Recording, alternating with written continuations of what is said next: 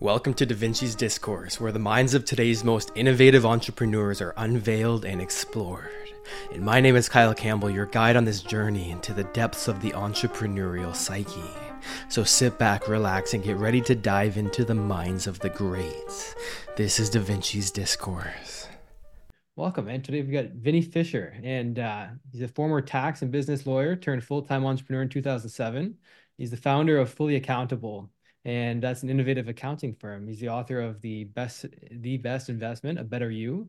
He's the host of the Total CEO podcast and recognized for leadership with multiple Inc. 5000 awards. So, dude, happy to have you here, man. Hey, thanks for having me, Kyle. It's a pleasure, dude. So tell me about yourself, man. What do you do? Oh, it's funny. I am known and thankfully for successfully building business. I've really, I'm on our fourth 8-figure enterprise, and I think my secret weapon has been my laziness. Yes.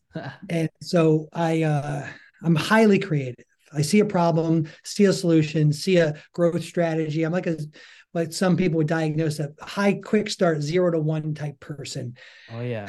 But in my laziness, I realize I'm not a 1 to 10 in any category, and my level of improvement falls in that 0 to 1 category. So what I got really good at early on in my business career was spotting people who are talented that want to be with 0 to 1s, but want to thrive in being a 1 to 10. And so, when I look at the secret to my success, it's been multiplying leadership. Multiplying leadership. Interesting. Yeah, man. I feel like that's a huge pattern with entrepreneurs is they're 1 to 5s, but you got to partner up with a 5 to 10 or 1 to 10 so you can have that cohesion, that synergy. When it comes to that, dude, you said you create leaders.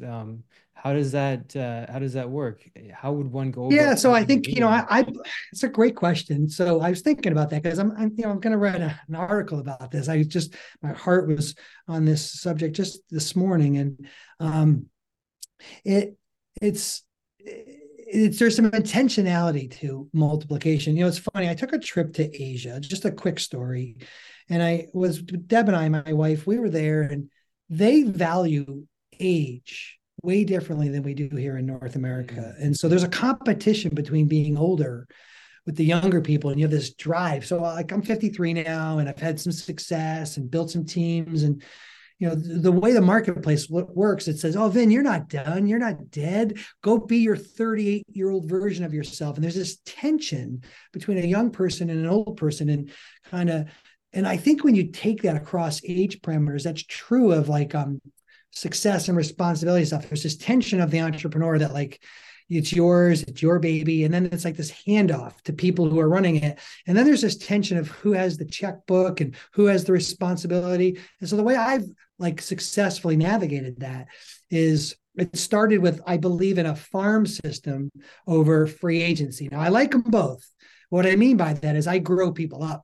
So how do I grow them up? Well, I've always had an attitude of interns and younger people. I believe you can learn competence pretty quickly. I think that the effort and the attitude and the ability are the matrix that I hire under.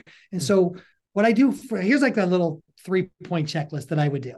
Are you somebody that speaks in language that sounds like the right use of I and we? In other words, I take responsibility for what we're not doing as an organization, and we celebrate what we can get done as a team. And are you somebody who has a right relationship to that? I would pay attention to your language, because if you have that reversed and it's more about I'm the genie behind the curtain and it's always about me, or even if I feel that way and I struggle with some of that language, I would say that you're more self-centered than team-centered. And it's a thing that can be changed. Actually, I went through that change. The next thing is micro versus macro thinking. So for that would look like when someone would come into my office. I'm highly creative. I'm a marketer and they would ask my opinion about something. I found myself having micro conversations where I would answer for them. I had a good friend say to me, Vin, if you started macro thinking, force them to have an opinion, you could develop critical thinking. And so the whole thing around my organization is you can't come into Vinny's office without like a little book or a pad or a pen, because I don't want to remember our conversation and then email it to you. I want you to have an opinion. I want you to take some risk. So teaching people how to critically think and have ability for opinions. And then the final one is my own rule in our company is the 70% rule. Can you do it well enough to where it's like 70% of what I would do so that I can get out of the way and give you room to go try things? And I think if you practice those three things, you can be intentional about giving people room to grow in your organization. Yeah, fascinating, man. I love it. So why don't you tell me a little bit about your companies then? Because you've got a few different avenues, because you are somebody who's talented in multifaceted ways. So tell me about, what you're focused on right now. Yeah, so I own a company called Fully Accountable. It provides a full fractional outsourced CFO and accounting solution to North America, in the tech, e-commerce, tech-enabled space. By the way, full disclosure, I'm not even qualified to do any of that job. I've never logged into QuickBooks. I saw a problem, high transactions, set out to solve it. I stepped down as our CEO in August of 23. And promoted this dynamic lady who was our COO and is now our CEO, and she's doing amazing. We have about 120 people on that team, but I eat my own dog food, right? There are certain parts of getting dirt under your fingernails that need to happen, and you don't get that from a different role. So she wanted the role more than I wanted the role. And so excited about that, growing that. It sets the stage for the next phase of growth for that company.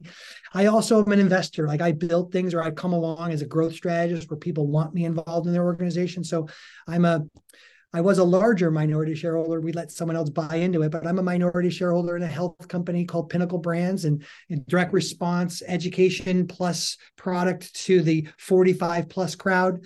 I was involved in tech. So we recently sold off a tech solution we had in the email space. So I'm centering down my pieces. And then, I'm launching a new brand called Beyond Your Shadow. It's all about equipping leadership multiplication, everything we're talking about here. And we'll launch that brand in 24. Right on, man. Dude, I want to get into the direct response a little bit, because that's what stuck out to me in what you just said. What's the preferred medium that you like to stick with? Or is it a total of, do you do direct mail in terms of direct mail and online kind of synergies, or what kind of direct response do you do?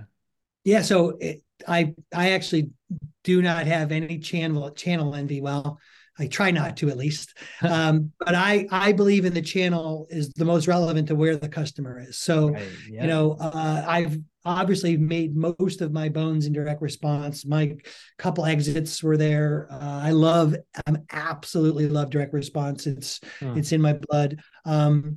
And so, I'm a big fan of where traffic is. And so wherever that is where I am. If I want to buy media in native, we'll buy it there. So we have a media buying team. If we want to use email and use affiliate networks, that's where I first cut my teeth, was getting other people's traffic. And then whatever social channel of flavor, it really depends on where the consumer is. So if I want to sell to younger people, I'm not in Facebook, right? Because younger people are not in Facebook. And if I want to sell to older people, I'm probably struggling in things like TikTok.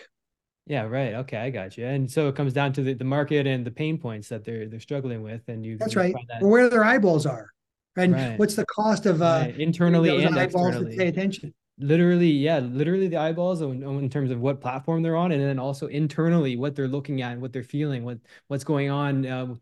There's that saying in the Robert Collier letter book. It's enter the conversation that's already going on in their minds. Nice. And when you do that, right, because then you've got the direct response that's going to have that market to message match. Yeah, man. So I totally feel that way. I live my mantra by, I'm a growth strategist. I always think about growing a business, and that's kind of like what I enjoy doing. And so I'm always struggling more with gross revenue than net revenue. That's why I built some net revenue companies to help me with that. But I'm always engaging in the customer, because I love that, get in their head, right? So I'm a big fan of like the Robert Cialdini's of the world, right? Who would say like persuasion or things like that. So I'm always an addict, Kyle, for those things. So that's I great. love it, man. I love it. So, dude, let's get into what you're doing right now and how you're using your direct response skill and talent and passion towards growing your current project that you're working on. Because you just wrote a Yeah. book on it relatively recently, right? I've written three. So I wrote the one you referenced in the opening, The Best Investment, Better You. And then when I broke my biggest business to date, and then what would I do again? I wrote a book called The CEO's Mindset about Yeah. how to actually build out. So think on the beginning phase of what you would do to build out the block and tackle of how to build a business in the 6 areas, right?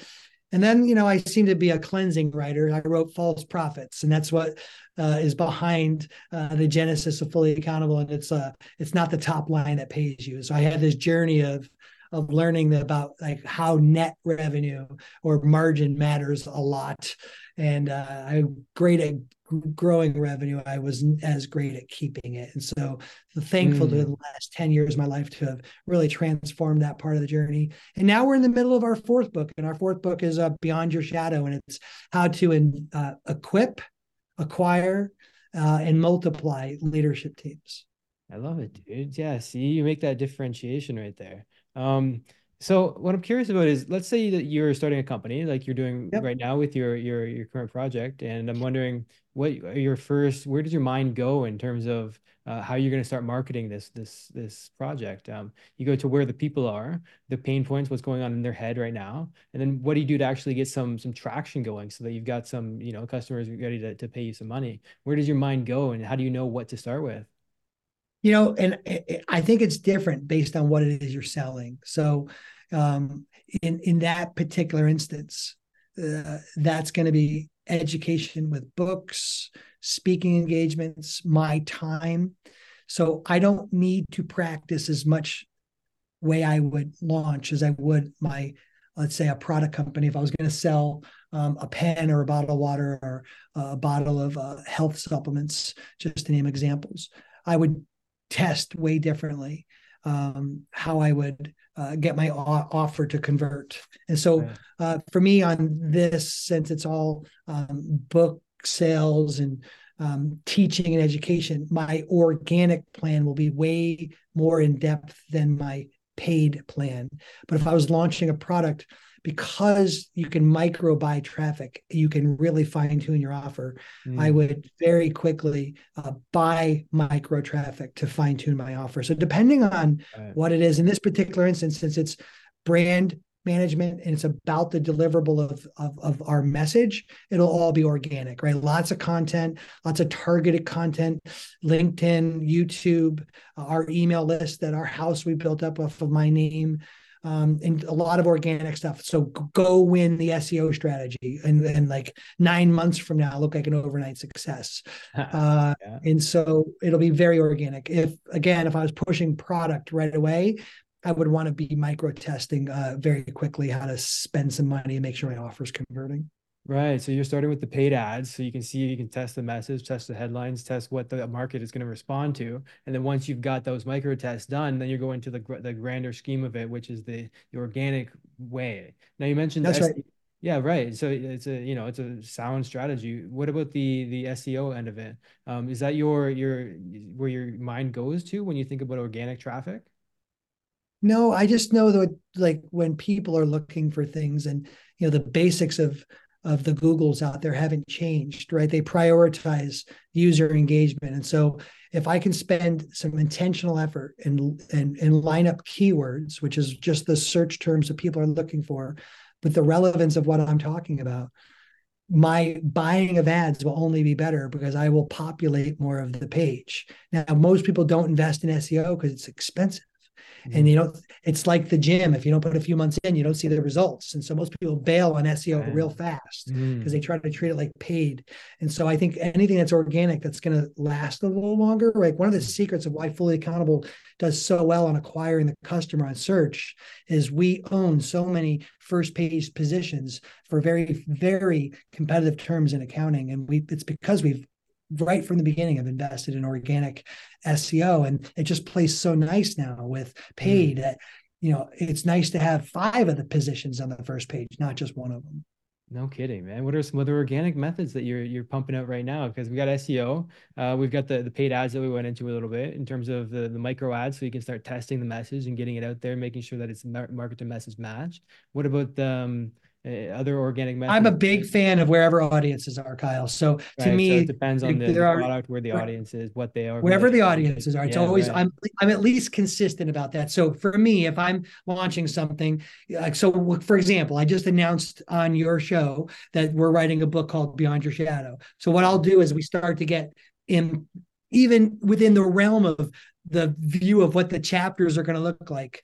I'll start to do things like go on more podcasts. I'll go and maybe even do a guest writing on someone else's stuff. See, lots of people spend so much energy creating their own audience instead of taking advantages of the audiences that they're invited into. So I've been an Love affiliate that, from the dude. minute Hell go. yeah. So Yeah. I like taking advantage of everyone else's audiences and Mm, helping serve your audience. I'm on your show because I want to help your audience and whatever your right. audience needs. It's obvious you love direct response. So here we are talking about that. Well, when that starts to play out, and I'll come back, and if our audience loves even one little thing we've said, well, it just creates more of a footprint for us Mm, to have more ears and eyeballs. And so I always go after other people's audiences. So right. podcast, guest writing, things that take time, but can have a longer effect on your dollar. Yeah, dude, what you're talking about are strategic partnerships, right? I mean, I'm a That's right. huge fan of strategic partnerships. Jay Abraham's been a massive influencer in terms of how influencing how I think about strategic partnerships. It's Funny you incredible. say that. He and I were just talking about that the other day. Dude, Jay is you a and friend, Jay? and yep, we're friends. And I was Nice. a few Saturdays ago, so was supposed to speak for something at something of his, and we got crossed up. And Jay can run a little long on stuff. Sorry, Jay, it's true, but it's Yeah, hard to say you that don't out loud. say But that it. happened, and so, but Jay's absolutely amazing at strategic partnerships. Right, you know, I've learned most of I mean, if not from Jay directly, from people who learned it from Jay, right? Yeah. He's like the OG when it comes to that kind of stuff. Yeah, And he's really good at it. And he's funny. And the thing we're doing, he's like, Vinny, we got to do this together. He's already, the funny thing is, people who are like him already think about what other projects you can do together. right, yes, your mind goes there automatically. Now, how do you Yep. know who to partner with? Like, let's say you're launching a new product. What are your first steps? How do you think about going about finding the strategic partnerships that will have the target audience that you're already looking for? How do you know So I who to think partner with? audience is a big deal, right? So I think we sometimes we can uh, partner with people just for affinity because we like them. But I think there's got to be a relevance to the audience. Right. You know, in the early days, I would have been the one looking for audience. So I would have been like, it's a like anyone who was willing to let me be around their Right. audience. I was Yeah. like, would have done whatever I can to trade emails. And even though I only had two emails and they had more than two, like it was that kind of relationship. As time moved along and I bring more to the table, I probably look for connections. Like, do we line up on some of our core values? Like, would our Interesting. audience appreciate the things we speak about such that we're willing to share those with each other? So I probably Hmm. get a little pickier and things that are just beyond access to an audience. I care about like, do we, you know, I don't know that I practice completely the Google test. Like, can we spend 3 hours on a plane together? But like, do we at least align on some things that both our audiences will appreciate that we're trying to partner together? Right. Okay. So what about tactically speaking? How do you go about finding these folks? Like, let's say you're at the beginning of your career, you don't have Yep. the power, the influence, the experience, and also the affinity that you've got with so many individuals right now. Let's say you're starting at the beginning. First of all, where would you start? And then where would you how do you know, first of all, who to partner with, who to reach out to? And Yeah, then so a few guys in my life, they've always reminded me of some things that I love. And one of them is a guy named Roland Frazier. And yeah. another one, interestingly, was his former partner, a guy named Perry Belcher. Love these guys, right? They're my buddies. Huh. And they would say, both of them, a different version of the same thing I'm about to say. People love to speak about one subject, it's themselves. Themselves, And yeah. so, what can I do to create a situation if I want to get in someone's inbox or get Mm. someone's attention? Or is don't if you notice today, like in LinkedIn or wherever, people like say they want to connect with you, but it's a disguised scale sales call where they want you to Right. send them business. Right. Yeah. People need to reverse that. Mm. Networking isn't who you know, it's who knows you. Yeah. And I think we got networking wrong. And so what can you do to go first? And so going first is super important in networking. So if I want to get to know somebody, for example, Jay Abraham, like I wanted to get to know him better than just a role and introduction. And so I went first. I did some stuff for him. I wrote an email and shouted out the audience on something he was doing with no expectation of something in return. And then when I reached out to him, he's like, hey, Vin, that was really nice. You did that promotion for me. Can I send you an affiliate link or blah, blah, blah? No, Jay, I just love the stuff you're doing. Keep doing what you're doing. Well, I deposited some money in our relationship. And so I would say, if all you have is no leverage of something you bring to the table, well, then make it about the person you're trying to connect with. Don't make it about yourself. So early on, what would I do? I'd bang the phone and want to interview somebody. And it would look like this. It'd be like, hey, Kyle, I hear you're really good at having a show. And I want to know more about that. I really want to hear your story of how you did it. I'm hopeful you want to do it. But when I look at what you're doing, I'd love to interview you. I'll even write an article about it and post it up there. But I want to know more about your story. Almost nobody says no to that if it's really with genuineness focused on that person. It's when it looks like you got 2 minutes to collaborate and see how we can work together. That sounds like a waste of time.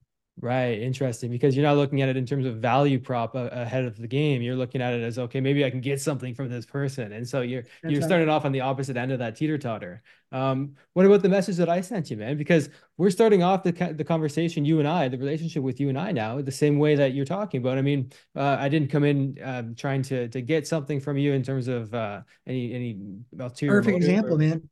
Yeah, right. Because I just said, hey, Vinny, I love what you're introduce doing. you to an audience. Yeah. Yep, I love what you're doing. I think your message resonates with my people, that we have an audience. I'd like to get to know you better. Let's start that with being on the show. It was a frictionless approach to getting to know each other better. And then I made it more frictional than you could have by canceling on you once or twice, and twice actually. So sorry about that. But you made it easy for me to say yes. Right. Interesting. And so how do you know how to make it easy for people to say yes?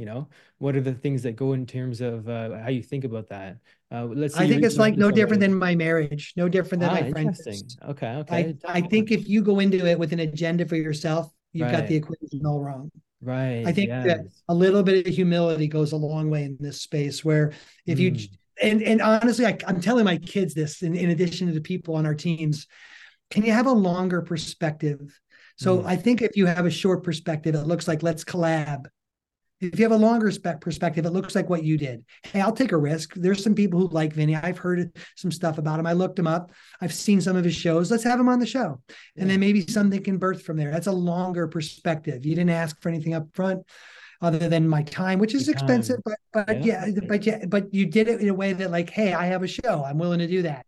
A lot of people can turn on a show and allow someone to talk about themselves. And it would do that. And so I think right away, if it looks like you're trying to get something out of it, you got the equation all wrong, or the equation honestly is probably right. It's just too fast and it's too short in your thinking. Ryan Dice said to me once, we need to make more deposits than withdrawals in our relationships. And I think when stuff looks like a withdrawal right from the beginning, you went too fast. Right. I mean, there's no capital in there to withdraw. So, so you're fishing from a dry well, you know what I mean? So that's right. There's no water in there at the point. Nothing to withdraw. That's an interesting way of looking at that. Let's say somebody reaches out to you. How do you know when you're going to reply to them? Most of the time I don't reply. And so because most of the time people will do exactly what we're discussing. They have not done a great job of thinking long-term. They just immediately want to have a collab call. So I stopped a number of years ago doing these 5-10 minute, let's catch up. Those are super expensive calls. And for the most part, are a massive waste of time. If you want to get to know somebody, they should do what you did. Hey, Vinny, I'd love to have you on the show. We're not like, let's see if there's synergies to get together and figure each other out. That's just fishing. And so I stopped doing fishing. As a matter of fact, if someone I might know in my life says, hey, I'd like to get 5 or 10 minutes of your time. Here's a bit of advice for you people who are trying to manage your calendar better. Manage your calendar better. That's number one. 2, here's a way to manage your calendar better. Ask someone what they want to do at that time. They will almost always disappear because they haven't thought through how to use your time. And so that you've done them a huge favor by protecting their own time, because they're wasting both of your times. Interesting. So let me ask you then, what do you want to accomplish in this hour conversation here? Aside from promoting your book that's coming up, right? Yeah. I'm I'm at a phase in my career where I want to get a message out. And I Right. want to get a message out in a way that would absolutely do two things. One, help the listener, right? Be beneficial, encouraging, uplifting to those who are hearing according to their needs. So I want them to hear something that's been proven by, dirt under the fingernails, wisdom, not just knowledge. And then I know that if I do the work, writing, showing up on shows, that it increases that influence. So my goal would be to increase influence and take advantage of the invitation to do that. Wow, man, I love that. Yeah, you're a really long-term thinker. I can tell. It comes off of you. What about in terms of how do you know what value to provide to these folks? Because let's say you don't have a podcast, you don't have an audience, and all you're trying to do is you're trying to be helpful to people that could ultimately form some sort of synergy that you're not going into it with some sort of ulterior motive. But if it happens, then it could happen. That could be naturally happening. Hey, I hope you're enjoying the podcast, and I want to let you know that I've got a free book that you can get if you want to tap into more of these resources, and you can get that for free at kylesbook.com. Back to the podcast. How do you know what value to provide to people when you're reaching out and having these conversations? So I think it first starts with like who you are as a person. So I know the first thing I need to do for Kyle is to show up and be an engaged guest on his show so that the people who are listening invested their time, took some risk with Kyle, and we gave him a good show. That's the primary obligation that you and I have. It's the lawyer in me, by the way, who says like the quid pro quo of our relationship should be such that I delivered at the level of my reputation with high character, good character, because you can have good, bad character too. Can I deliver with good character my obligation of being an ever-present show host? Now, I don't really believe in like at peddling an offer. It's not my style. It can be done and there's the right settings for it. But I always believe in showing up with gifts. So I want to be helpful. So I always show up with a gift. So I built an entire gift system for podcasts. So at our company, fullyaccountable.com/gift, in this case, podcast gifts, you get there any way you want, listener. We have a free thing for you. Our books are free, our audios are free, our how to actually operate your business with KPIs are all free, how to make some good tax decisions. It's all there for you. I want one thing in return: your email address, because you got to get it somehow delivered to you. And so we're always wanting to deliver gifts because we believe that if you go first, people don't feel threatened that you're trying to sell something to them. And then when they need us later, they'll raise their hand. Well, you can tell that you actually eat your own pudding, because you go on your website and every single page, bam, give me your email address. It comes out. It is the number one thing that comes up on every single page. And I loved that when I saw that. I was like, hell yeah, man, we got some direct response going on. That's what I'm talking about, baby. Got to have a call to action. It's almost criminal not to. If you do direct criminal response, for you and for them, right? Criminal for both parties. Yeah, no kidding, dude. What about in terms of what you've brought in from the lawyer career that you had in terms of having these joint ventures and how you look at marketing from a lawyer's perspective? What are some ways that you differ in terms of how you look at things as opposed to how the general marketer would? There's two things. That's a great question, Kyle, by the way. I appreciate that. I don't get a question like that very often because it requires an answer that a lot of people struggle with. Lawyers are taught to understand the other side of an argument so that they can make their argument better. And so in my core, I was a debater before I was a lawyer. It's just a personality. I'm like when you take all those tests, I would show up as a debater. Yeah, ENTP, baby. Category. Me too. Enneagram. Me too, by the way. Yeah, ENTP. Okay. So I would show up like that. Yeah. As I got healthier in life and started dealing with core wounds in my heart and my own journey of faith and understanding where I sit in the entire continuum of life in the world and my own journey and all that, I started to like really appreciate that people come at things with different perspectives. The debater in me, unhealthy, would say, I just knew that because I wanted to win the argument. The more healthy version of me is being able to appreciate different perspectives. And so that's probably the biggest thing I bring to the table is the ability to, as a lawyer, like see different perspectives. I'm a quite good negotiator. And as a result of that, it's because I find common ground. So looking at it from the other person's point of view and then structuring messaging based around what's already going on in their mind, like you said. What's the second thing that you've brought in from the lawyer career over to your marketing? You said there were two. So I learned about myself that while I'm around amazingly smart people like you and others who expose that I'm not as smart as y'all, I am actually tenacious. I have a gear. I Mm, don't give up. And mm, so as a result of that, I had to learn something about my personality that actually doesn't fit well into that. I didn't early on like open loops. So if you and I had gotten in an argument, I, as the peace ah, maker in me, I would need to settle that real quickly in order to continue in the day. I right. realized that conflict is actually can be quite healthy. And so I've learned to work through more of the process of conflict than resolve it too quickly. Right. So instead of ignoring that conflict and well, doing your best to, and it's on your mind, what comes to mind with that is objection handling. How you're going to Yeah. smash objections when they come up in terms of a sales situation. For that, you first of all need to have the empathy to know what objection is going to come up, especially in marketing, right? When we don't have a one-to-one sales situation where you're actually looking at it in terms of what you're predicting what their objections are going to Yeah. be before they go into it. So it takes a lot of empathy to be able to do that, right? What do you think about like how do you know what objections are going to come up in terms of a marketing strategy? And how do you structure your campaigns around that? I think you got to get to know the customer, right? Yeah, And so man. you got to know their problems. You don't have to, I don't know how to have to run an accounting firm to know the problems that an entrepreneur has with their back Yes, office of their right. company. I just have to look in the mirror and remember my fear of losing customers, the shoe dropping, no Right. one paying attention, our inventory disappearing, or having the worst of all, running out of money. And Mm, so that that's the core fear of an entrepreneur. Well, I know those things because I live them and mm, I am that person. And so when I yeah. know that stuff, I can way speak to the customer better. And honestly, that's you just learned the secret of my leadership. It's high emotional equivalent. It's like the empathy of like wanting to do well on someone's team. Yeah. Well, I just speak to them like that, right? And so since I've learned to not avoid conflict, we practice versions of our and my faith is important to me. So we practice a very radical form of honesty in our organization. So it's like Mm. we're going to work through the tough stuff because we're in it together instead of you just work for me. Right. And that goes back to marketing too, being ultimately honest, because an honest marketer is, it can go either way, obviously, just like anything.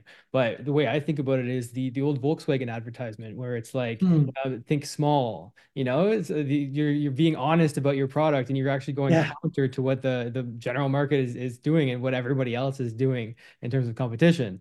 It's fascinating. Well, Ultimate, in the early days, that point about value proposition, in the early days, I was just a poor kid. All I wanted to do was make money. I didn't care what I sold you. I just wanted to sell you. It yeah. was amazing to me when I realized I could create something valuable and help more people and still make a bunch of money. When that all went together, the idea of a value proposition light bulb went on. Right, man. I love that. Yeah. So I want to get into that. How did you go from being a lawyer to for not being an accountant to starting accounting software? You looked at it in terms of what is a problem in the marketplace that I've got the answer to. And you thought about it and you said, well, entrepreneurs need a solution to the things X, Y, and Z that you just pointed out. And you've decided to come up with a solution. Now it's so interesting that you came up with an accounting software when you're not an Yeah, accountant, right? So that's how'd you right. know what problem to start solving?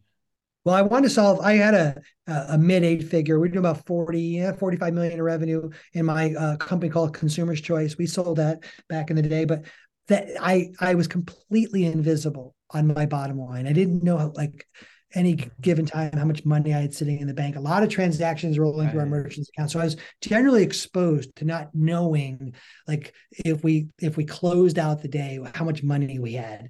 And a lot of affiliates, a lot of different channels and I asked my CFO, like, can we have that stuff? He's like, well, like we can have it like in a few weeks from now. And I remember being really offended about like not knowing if I bled to death today.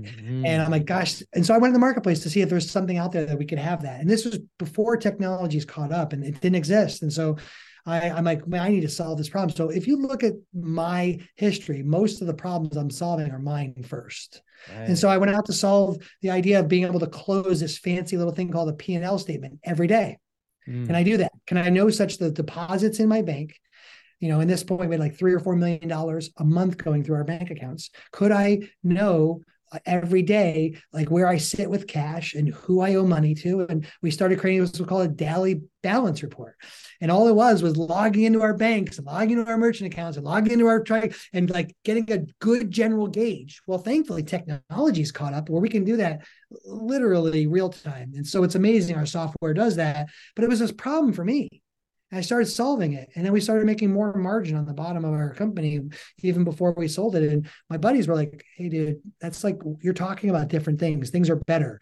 And it occurred to me, I'm like, I built this for myself. And I jokingly said to my business partner now, who wasn't my partner at the time, Chris, I said, I think other people want this. He's like, I don't think so. We have a great product company. They're not going to want this service company. I go, I think so. And in the car on the way to one of our vendors we were doing business with on the time for inventory, I said, I think we should go with it. Look, give me some names. And he gave me some awful names. Sorry, Chris. That's just the part of the story. I wrote about it, so it's in the book. And I actually bought Fully Accountable on my lap for $1.99 and said, I think we're going to build this. And my entire board laughed at me and said it was never going to work. And here we are 10 years later. Wow, man. I mean, hell, people are dealing with a lot of problems. How do you know which problem to focus on in terms of starting a business? See, that's so interesting, right? We've all got a lot of problems that we're all facing as a human being. It's a human condition. It's kind of inborn. It's encoded into us to be problem solvers, problem identifiers, and then problem solvers. We're all dealing with multiple problems. How do you know what problem to focus on? What's going to be the most lucrative or what's going to be the most impactful to the world? How do you look at that?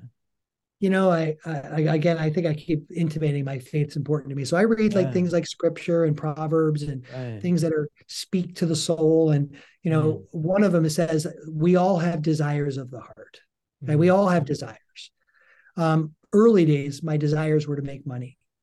So I would build businesses that made me a couple bucks in the short term, but then the business would, as soon as I either took my hand off of it or didn't pay attention to it at all, it would break or it wouldn't be worth anything. And I started to realize that while I could do everything, there are certain desires of things that I want to do more than others. So now in my older guy age, my Uncle Vinnie advice is make sure it's somewhere close to desire, because that's what leads to passion. Passion doesn't feed success. Desire leads to the passion in something. And so I'm going to put the work in every day into something that's hard if I actually generally like it. If my only goal was to make money, then that momentum or push to push through the hard things goes away pretty quickly.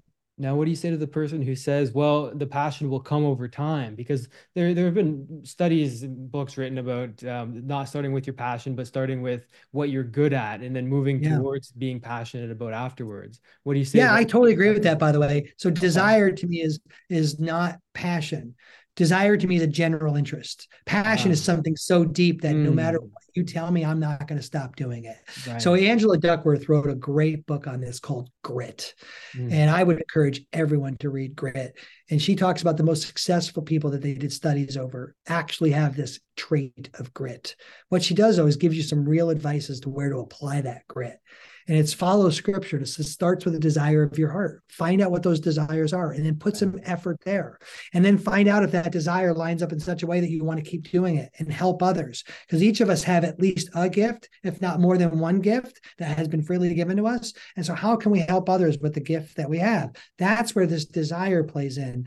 And so I don't really want to be an auto mechanic, but there are people who do. I have zero desire to ever work on an engine. As a matter of fact, I don't even find joy in it, but there are people who do. And thank goodness for those people for doing that. And so, but I do have an amazing grit and desire for helping people like understand how to like get along and cooperate and to do something together. I'm really quite good at it. And I put the work in it. And I hear from people all the time, I don't even know how you can manage so many people. Why do you do that? Well, that immediately tells me they don't have the desire to have a bigger team. And so you got to start there. My passion is never a bigger team. My passion is, can I get enough people coordinated together such that we can help solve bigger problems? Right, man. What do you think that is? That natural drawing that we have to something that is beyond our control. I've thought a lot about this, and it's so fascinating to me. What is this inborn, it seems inborn, drive towards something? We each have something to, for one, it's a mechanic, for others, it's being a doctor, lawyer, etc. What do you think that is? That's that part of that So I'll be soul. fair. So as a man of faith, I really believe in an intelligent creator. I think this Yeah, whole playbook we live within the world is intelligently designed. I'm yeah. sorry for you, follow along with me for you listeners who don't believe in intelligent design, but I do. And I believe that every person has been given some gifts. And I think the core function of every Mm, human is to use those gifts to help solve the problems of God's children. And if that's yeah. true, then there's things we should do. We should be amazing at being a doctor. We should be amazing at being a direct response copywriter. We should be amazing at, like, there's something, the art of being a professional because of automation is being diluted, and it's noisy that like everyone can be mediocre, and the path is narrow and only so many will travel it. But professionalism is going to allow people to excel. The point about professionalism is to do our best to, with the gifts we have, is to solve the needs of other people. And in some cases you get paid a bunch for that. In other cases you get recognition. In other cases you get a thing. It's the biggest gift of it all, peace and joy. And so Mm. we are really mandated to help others. And if for people who just want to disappear and live a monk's life, okay, but that's going to run the challenge that's against the what we're directly opposed to it, which is I think we're built to help each other. Right. It goes back to what Einstein said, is what are we here for? For other people only. That's the words that he used. I mean, you know, according to folklore. And it's like, there's something to that. Now, what do you think that is? You think it's the soul that's speaking? You think it's God speaking through you? It's the mission that you were came here to solve? What do you think Well, I that walk around the mountain and I desiring? walk up and down the wrong hills, and I, Yeah, left right. my, a man's way left to his own device. He thinks in the way leads to something, and in the end, it doesn't lead to that. And I have to struggle with my Wow. battle to an intelligent design versus my own decisions. And I've walked around or Right. across or through the mountain multiple times, and I have to learn the lesson the hard way. But in my core imprinting, I get, there's tons of studies out there. You can probably YouTube the one on happiness where they studied people for 75 years, and the Wow. most happy people are in community helping other people. Yes. And it's just imprinted on us. And so every bit of success I've had that comes in that doesn't look like, Vinnie, you're amazing, but it looks like, Vinnie, thank you for the help, I always find more fulfillment. Now, what do you say to the person who doesn't have that passion identified yet? Go find out some of your desires. Go be around. So here's an exercise I do with people in my life. Go radically ask some people, like, what's their first impression of you? What is Oh, it interesting. and find out what it is. Like, get an answer. Be willing to listen, Right. because everybody has a gift or more than one. And what do you hear about some of that? And are you investing those gifts in such a way that's going to help other people? And Mm. what do you find interested? Like, go do some of those things that are interesting.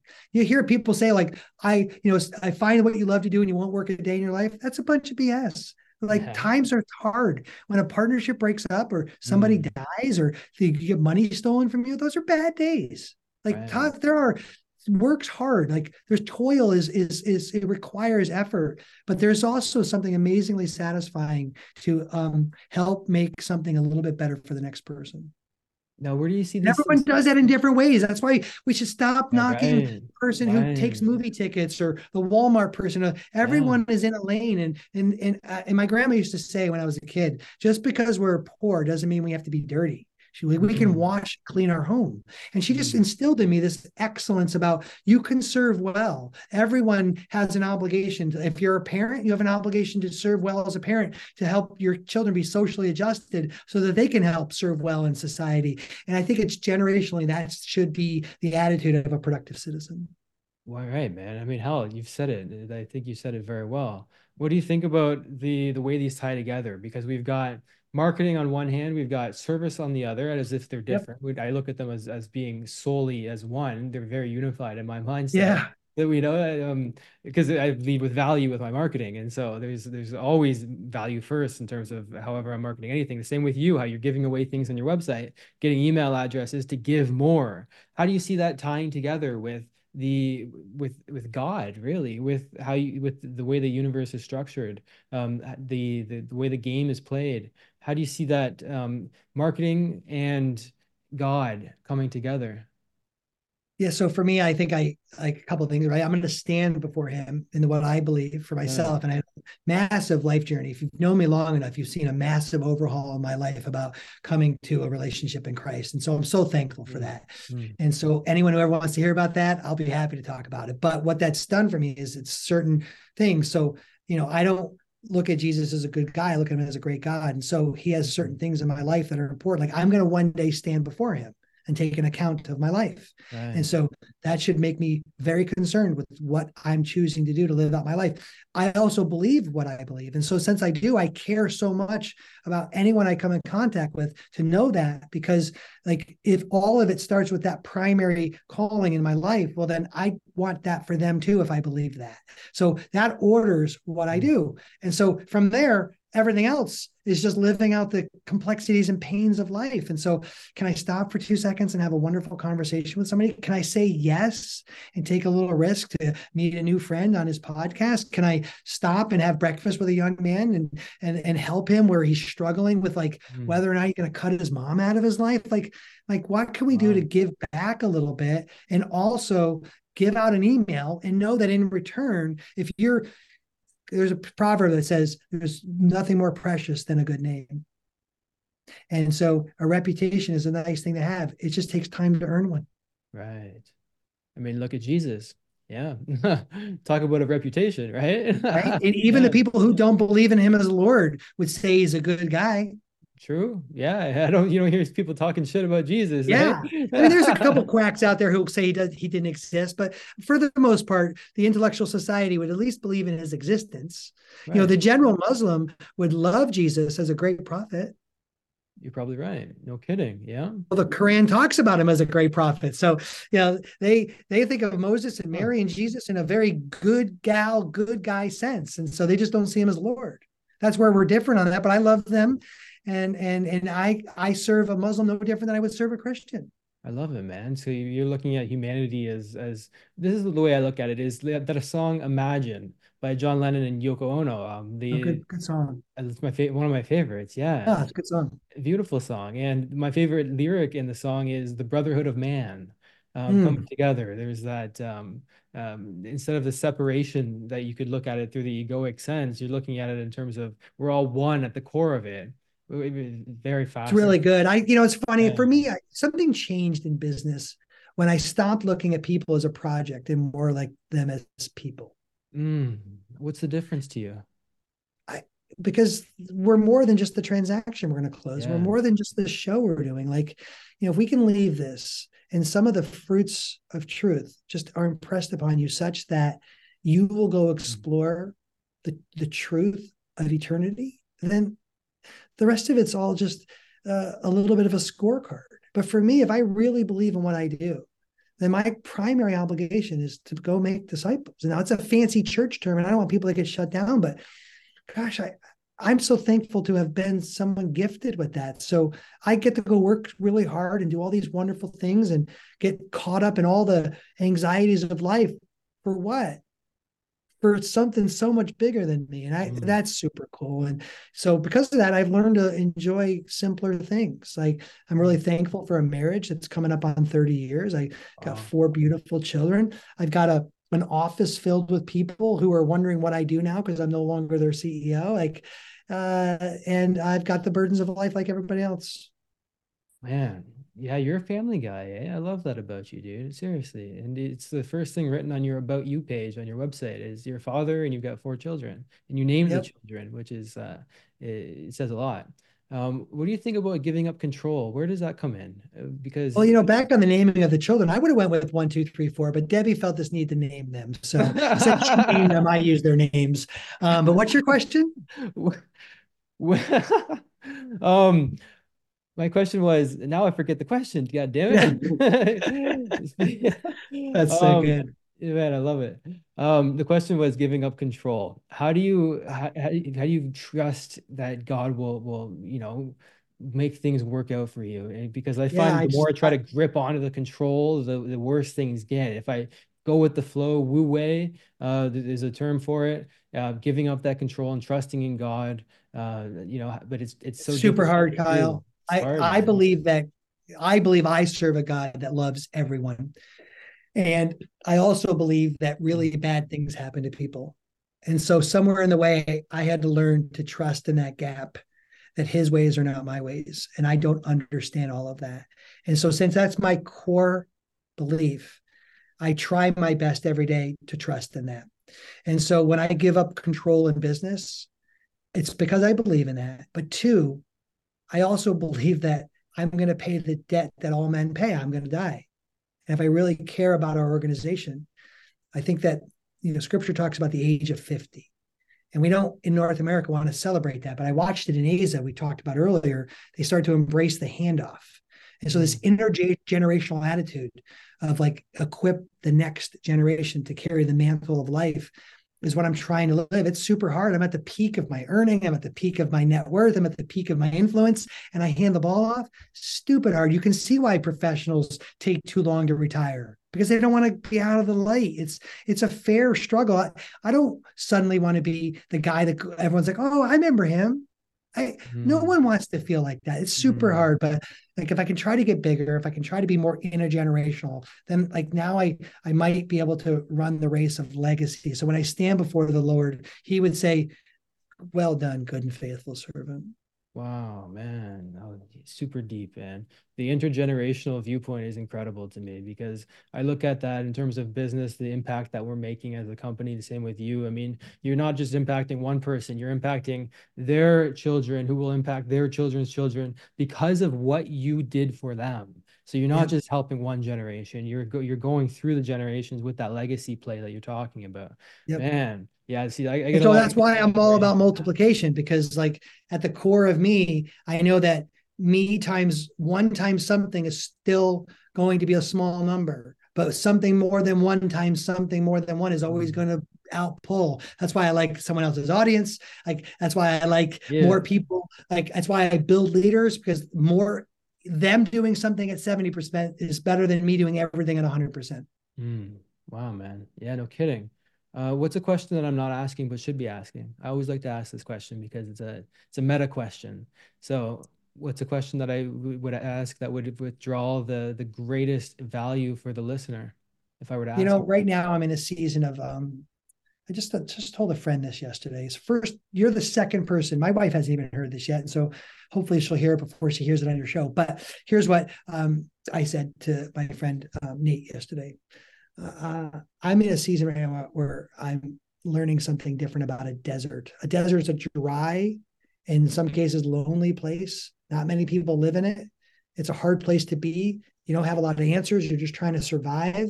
And I've been in this desert of transition. And one of the things that can be tricky about a desert is a great book I read on specifically what I'm about to say is Viktor Frankl's Man's Search for Meaning. Yes. And he wrote about a term in his time in a concentration camp. And if you like to do self-work, anyone listening, read that book, because what Victor talked about there is the enemy of optimism. And so optimism looks like this. It looks like you believe in some external hope that you have no control over. And it might not even be reality. And so in concentration camps, he studied men, and they would put their hope in like Christmas Day. When Christmas Day comes, the war is going to end. And then the war didn't end, and they didn't get out. And the next day they died because they gave up all hope, because they had optimism, not reality.